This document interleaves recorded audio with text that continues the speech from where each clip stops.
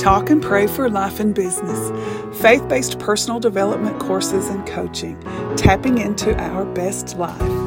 Hi, I'm Mary Lou Cassada for Talk and Pray, and it took me a while to settle into myself. Do you know the feeling? Capable, ambitious, but wanting more impact, more success, more satisfaction? Me too. I've been a mompreneur and now maturepreneur. How do you like that term? And I have a lifetime of experience, work, family, love, and loss that, combined with the truth of Scripture, have taught me valuable lessons. I have a passion to share that wisdom with women of faith who want more. Welcome to Talk and Pray for Life and Business.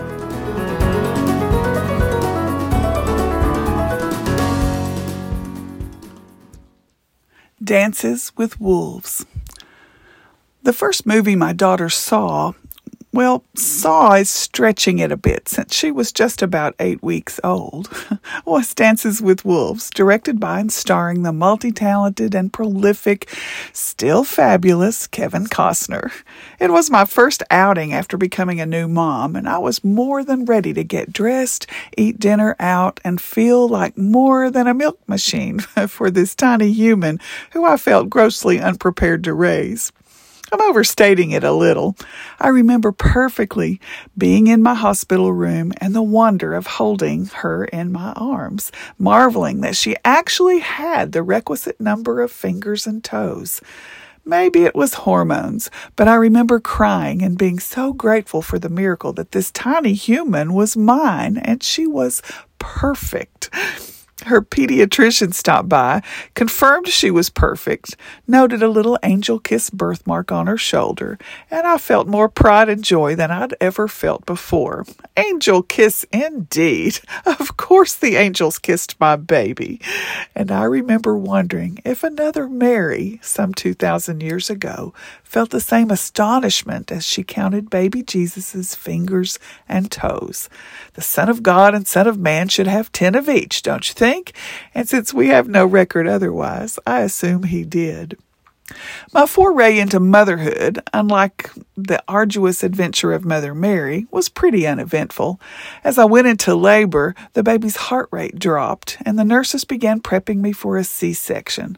My mother, in the room with me while Jeff took a short break, turned ashen-faced, and trying to be brave for me, she excused herself. Later, she told me she dropped to her knees and started praying, and she sent Jeff in. Feeling the pressure, I told the nurses, I need to push. No, you don't, they laughed, and then I got intense and stated unequivocally between gasps of breath, oh, yes, I do. And they checked, and sure enough, no C-section. The doctor walked in and announced, I guess we're going to have this baby. And so we did. Fast forward 2 months, and we're going to the movies. Dances with Wolves was still playing mid-December after its release in November of 1990. We went to a matinee at a local mall, and we were 2 of about 4 people in the theater. Emily got a little fussy, and I discreetly nursed her, and she went to sleep, and we got to enjoy the entirety of the Academy Award-winning film. The cast of characters was amazing, and their names were thoughtful, indicative of their character or temperament. Lieutenant John Dunbar is named Dances with Wolves after the Lakota people observe him playing with Tusox, the wolf. The white woman in the Lakota tribe is Stands with Fists for her defiance and courage. Wind in His Hair is the name of the loyal warrior who rides like the wind, and Smiles a Lot for the young native whose winning smile reveals his easy nature. Something about that movie must have stuck with Emily. Fast forward nearly 2 decades, and Emily was at camp with some friends. One of the girls had packed a brown skirt to wear for the nightly chapel services, and during chapel, the guest speaker asked her to come forward for a demonstration of some kind. Because he didn't know her name, he called out, "You, girl in brown skirt, come up here and help." And Emily quipped, "That must be your Native American name." When we look back at the pictures from that time, we marvel at how many of them record Emily's friend in the brown skirt. She lived up to her name. In our current His Power at Work Mastermind, we've been talking quite a bit about identity and how knowing your God-given identity, your name, is a key factor in determining what you do and who you serve. We see this pattern in the life of Jesus. After He was identified by the voice of God as His beloved Son, Jesus went into the marketplace doing what sons of God do, healing, giving sight to the blind, making the lame walk, casting out demons, feeding multitudes, and teaching about the kingdom, and His disciples followed suit. When Peter and John were brought before the Sanhedrin in Acts chapter 4, Peter, filled with the Holy Spirit, preached to them. "Rulers and elders of the people," he said, "if we are being called to account today for an act of kindness shown to a man who was lame, and are being asked how he was healed, then know this, you and all the people of Israel, it is by the name of Jesus Christ of Nazareth, whom you crucified, but whom God raised from the dead, that this man stands before you healed." Scripture says, when they saw the courage of Peter and John and realized that they were unschooled, ordinary men, they were astonished, and they took note that these men had been with Jesus. Acts chapter 4, verse 13.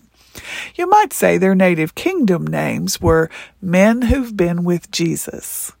If I were named for what people saw in me, what would I be called? Some of my top options might be woman with scrolling thumb, shops with credit cards, snacks all day and night, drops food on all of her shirts, lady talks not walks.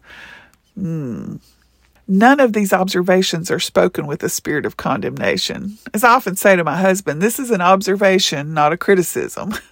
As I observe myself, I should be self-aware enough to note any discrepancy between what I do and who I am, who I want to be, who God has created me to be. Those false identities do not serve me well, nor equip me to serve others in the way God has ordained for me, in the good works which God has prepared in advance for me to do. Ephesians 2:10. God spoke to His people through the prophet Isaiah, calling them to account for their lack of genuine worship as demonstrated by how they treated their own people. On the day of your fasting, God said, you do as you please and exploit all your workers. Your fasting ends in quarreling and strife and in striking each other with wicked fists. Is that what you call a fast, a day acceptable to the Lord? Isaiah 58:4 and 5. They were disconnected from their identity, which led to their moral failure. Do you feel the reality of it? It's why knowing your identity in Christ is so valuable. Knowing who you are informs what you do. Listen to how God speaks through Isaiah about these people when they are who they were created to be. Verse 11 of Isaiah 58 says, "The Lord will guide you always. He will satisfy your needs in a sun-scorched land and will strengthen your frame. You will be like a well-watered garden, like a spring whose waters never fail. Your people will rebuild the ancient ruins and will raise up the age-old foundations. You will be called repairer of broken walls, restorer of streets with dwellings." Can you imagine if your name was repairer of broken walls or restorer of streets with dwellings? Hey, there's that chick that is the lover of our community. Oh, I remember her. She's the one who feeds the poor. Oh, look, it's the one who never talks about other people. I like her. She is the one who encourages. Imagine the names people might call you as they remember you when you are gone. It's a sobering thought, but surely those names are our native kingdom names, the ones revealed by how we're learning to live as we abide with Jesus, the ones spoken to us by God and lived out by the power of His Holy Spirit. Christ in you, the hope of glory. I spent quite a bit of time a couple of years ago debating on the name of my business. Should I go with my name, Mary Lou Cassida, or with Talk and Pray, which is how the idea first came to me when I began.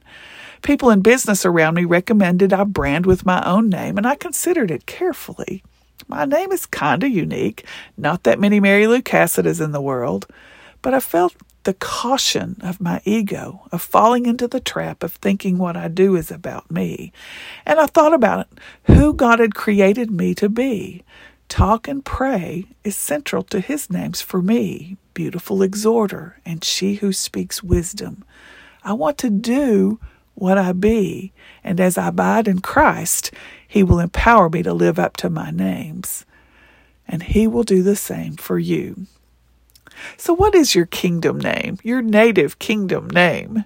You may not have the fancy footwork to be called Dances with Wolves, nor the attire required to be girl in brown skirt. That's okay. Those are not your names. Just as scrolls with thumbs or any of the other negative observations of yourself are names. God knows and will tell you who you really are. Spend time with him, asking him to show you. When you hear him speak it, you'll be as amazed as I was with Emily's 10 fingers and 10 toes, and the scenery and story of Dances with Wolves, and the sound of Jesus speaking to me. Isn't he good? I think I might always be Drop's food on all her shirts.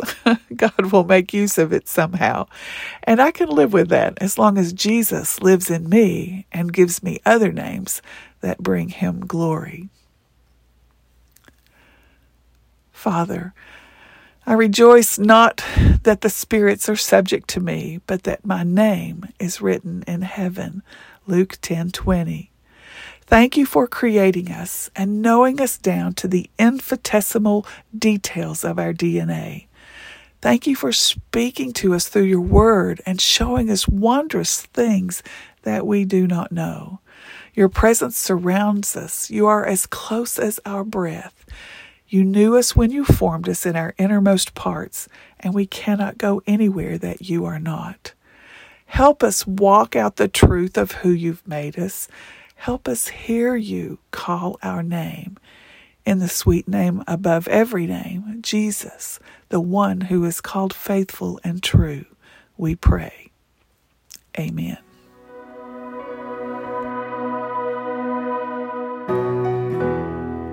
Thank you for listening to Talk and Pray for Life and Business. To learn more about the podcast and to get today's transcript, notes, and other content, go to talkandpray.us/podcast. Join me every Tuesday for more Talk and Pray.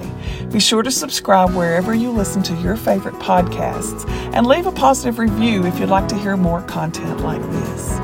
This Talk and Pray podcast is sponsored by Talk and Pray for Life and Business, faith-based personal development courses and coaching. Music is In the Field by Audionautics.com. Look for Talk and Pray on Facebook and Instagram.